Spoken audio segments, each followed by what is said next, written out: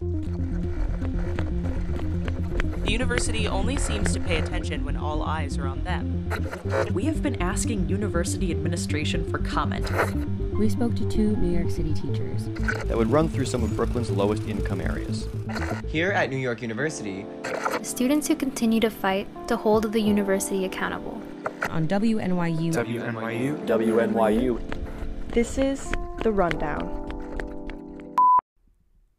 You're listening to The Rundown on 89.1 FM, WNYU New York, and online everywhere at WNYU.org. Today is Wednesday, March 24th. I'm your host, Izzy McMahon, and we have a great show for you tonight. To follow along with this first story, you might want to put on some safety goggles. Kelly Drake shows that you don't need to be an expert carpenter to build structurally sound furniture.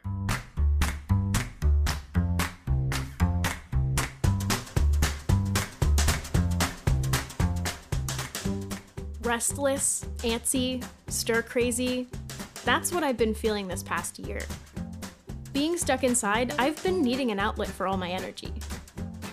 Recently, I'd been seeing videos online of people building some really cool things, and that inspired me to put my carpentry skills to the test. If you happen to be looking for your next quarantine project, look no further. In the next few minutes, I'll be teaching you how to build your very own chair from scratch.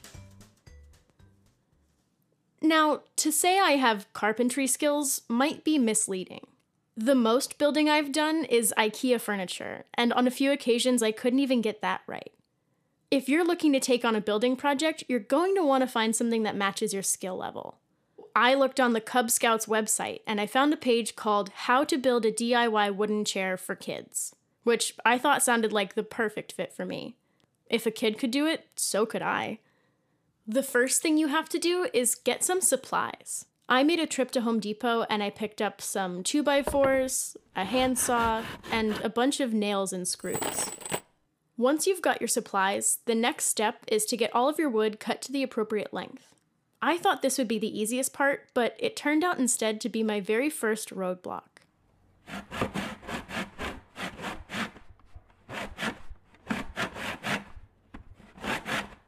My saw kept getting stuck, and despite my best efforts, it just wouldn't cut through the wood. Feeling defeated, I called my dad and explained my dilemma to him. This was where I learned lesson number 1. If you run into a problem, ask for help. My dad knew exactly what was going wrong, and in one trip back home, we got it all taken care of. His saw was a lot more powerful than mine. So, you want to do this one? Yeah. Don't hurt yourself. Mom will kill me. I'm serious. I won't hurt myself. Here, I learned the second and perhaps the most important lesson. Make sure you're having fun with it. So you're saying I'm an expert now? Well, if you did it like 100 more times, then you'd be an expert. Oh, okay. I'll take it. Once you have everything prepared, it's time to start assembling your chair.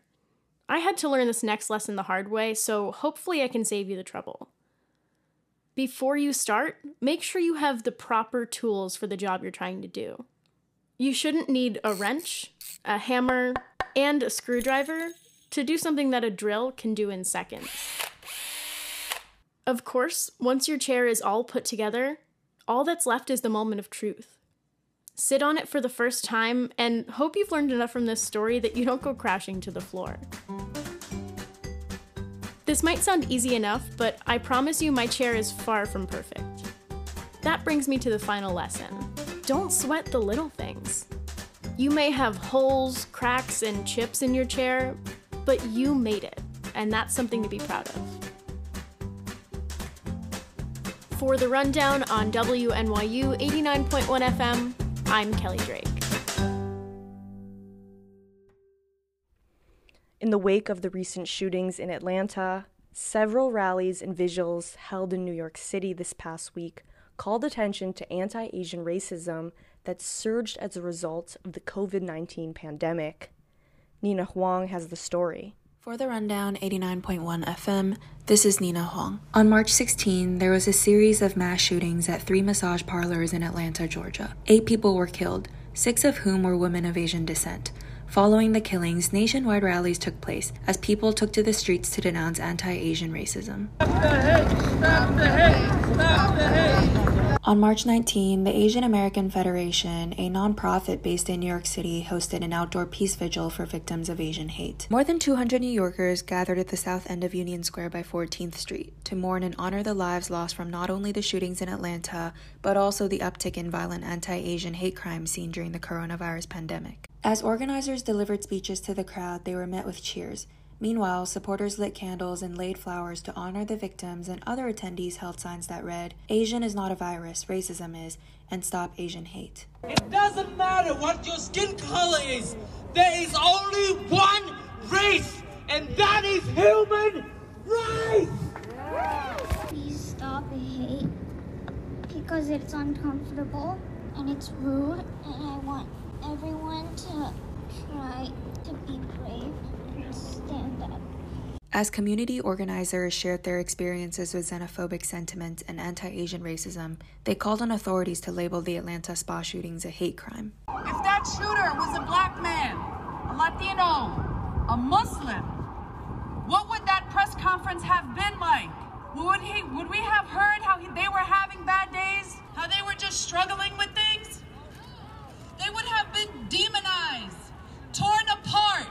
Every bad thing that ever happened would have been plastered all over the screens, but none of that happened. But we knew what it was before we even finished reading that first headline. And instead of the truth, they tried to convince us that it was something else. If we're going to expect them to do anything for us, especially the law enforcement, they must acknowledge these dangerous situations for what they are. The empowerment and maintenance of white supremacy in this country. For the Rundown 89.1 FM, this has been Nina Huang. This month celebrates the history of accomplishments and changes made by women in our society. Nia Watson has the story on why we celebrate Women's History Month in March. For the Rundown 89.1 FM, this is Nia Watson. What started off as a week-long celebration 39 years ago later became what we recognize today as Women's History Month. 31 days of the year are dedicated to influential female figures, with March 8th marking International Women's Day. But why does Women's History Month take place in March in the first place? The Title IX Act was passed in 1972 on March 1st.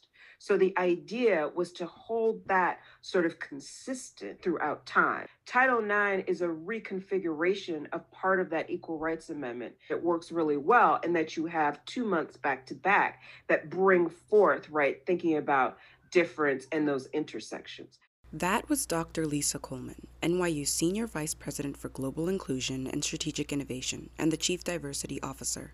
That was established a long time before 1985, right? So we have about 13 years before you established Women's History Month in March in terms of moving it from a week to a month to really then say this is as important as any other constituency, and we really need to move it to that space. A statue in honor of U.S. Supreme Court Justice Ruth Bader Ginsburg and Women's History Month was unveiled a week ago in Brooklyn, where she grew up. I hopped on a train and headed down to City Point Mall on her birthday, March 15th. There I spoke with those who came to see the statue and found out how they felt. I think it's really good, long overdue, to be honest, and I hope that it sparks more conversations between people and so the next generation is more used to seeing women in power. Wow, we literally marveled at it all weekend, just knowing that A, she endorsed it, but B, I work around the corner. Here's RGB, this wonderful lady, a champion of freedom, women's rights, equality, you name it. We should be better represented in the government via women like Ruth Bader Ginsburg, and I hope to see more representation of people like her, along with black women too in Congress. I think it's time. I think we need to change. I think the revolutionary times need to happen. I would love to see little kids walking in here and see this statue of her here and ask their moms, who is she? And then learn something new about how women need to be more appreciated and more respected. I think it's absolutely beautiful. It's very important for the youth and people my age to actually see, such a representation. I think it's great. I think women need to be more celebrated. Do we absolutely need a day to celebrate women? I'm not sure. I feel like we should definitely push for more equality, but, it's like Mother's Day or Father's Day. What does it mean? For the Rundown, 89.1 FM, this has been Nia Watson. Misty Avinger updates us on NYU's student newspaper, Washington Square News, and how it's prepared to rebuild after shutting down for all of fall semester. Last semester, I helped investigate the downfall of NYU's student newspaper, and this semester I found myself working in its copy editing department.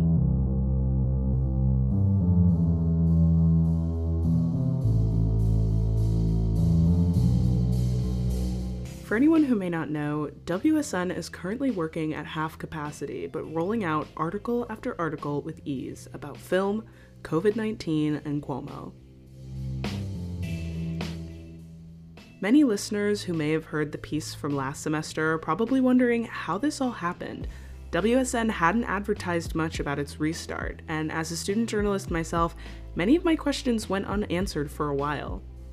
Until winter break, I heard emails were received from alumni about interest in an editor-in-chief. Along with that was a survey open to former WSN staff to fill out. You're probably wondering, who are these alumni? Yeah, I am Alvin Chang. I am a reporter at The Guardian, and I used to work at WSN a long time ago. I saw the resignation letter that the staffers had wrote, and it came across my Twitter. So that was my the first time I'd heard about it. The focus on the paper, aside from its production, is on the students as well. Like the overarching philosophy of what we're doing as a transition committee is to make sure that WSN is and continues to be a student-run publication that empowers students, that gives students resources so that they can succeed in a student newsroom. According to Chang, here's how WSN proves to do things differently. And so for us, we want to both increase student involvement in the managing board, we want to increase alumni involvement in the managing board, and we want to define and increase the responsibilities of the managing board and make sure their responsibilities are extremely clear. So that's step one. Step two is making sure that we leverage the alumni network so that training and networking is a much larger part of what the alumni can help and provide. And so far, it seems WSN is committed to strengthening their community. I'm already better acquainted with my colleagues in my department than I was last semester and have direct communication with my higher-ups. I'm glad to see WSN is back up and running. They deserve a platform in NYU's community. Student media is important for NYU. Whether or not they believe it or not, it is important for NYU. It's important to help define culture at NYU. NYU does a lot of marketing to tell people the story about itself. But I also think it's important for students to also have their voice heard, journalists to also have their voice heard when it comes to this community.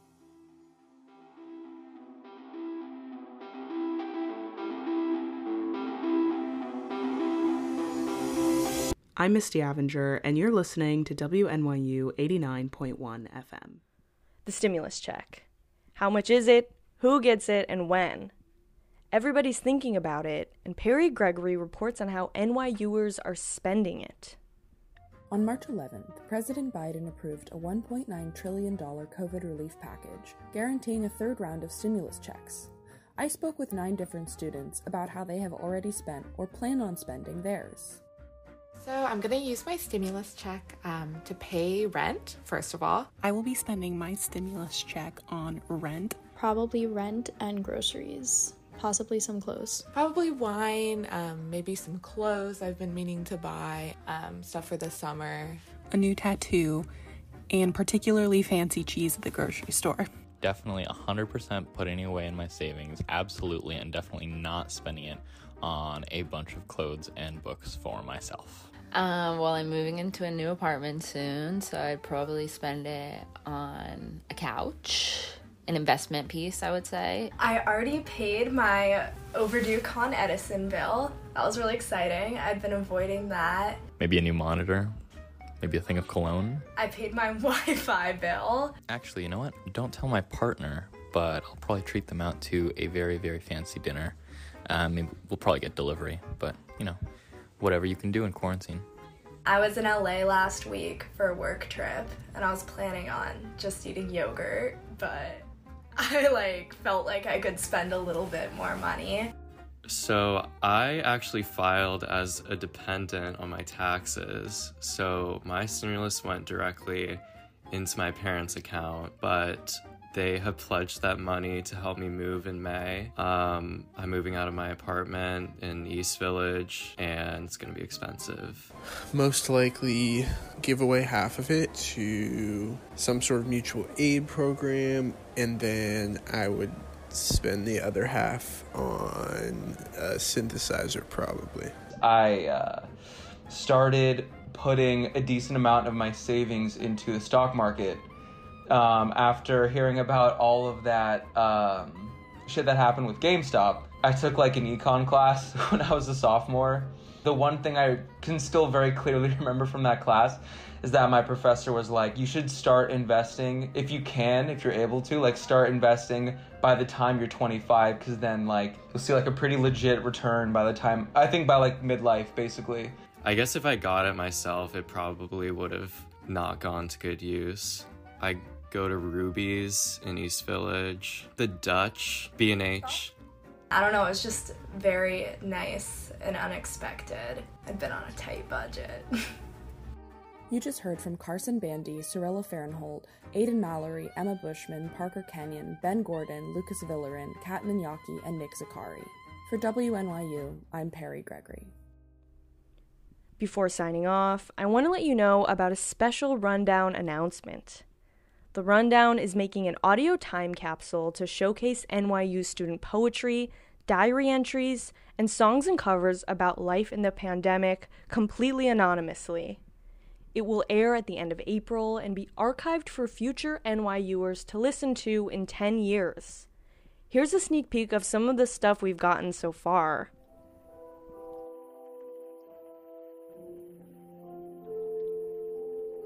Today ain't been too great, woke a little late, didn't do too much, made some big mistakes, yeah. And that's the way it seems to go, yeah. I ain't been too high, never been too low, scrolling on my phone, needing more Cheetos. Will I ever need more? Yeah. Life's so simple and so easy to mess up. Storms and battles, greed and people, it doesn't take much. But maybe tomorrow will feel better, and I'll find something good to do. And maybe I'll go enjoy the weather and learn to have fun without you. I don't see them in, been missing all my friends. I hope they feel the same and not playing pretend, yeah. That we're all just doing. No matter how hard I try, my mind forces me to search for my journal to quiet the thoughts swimming as fast as they can. I find myself with a pit in my stomach, reliving the moments I thought I had forgotten about.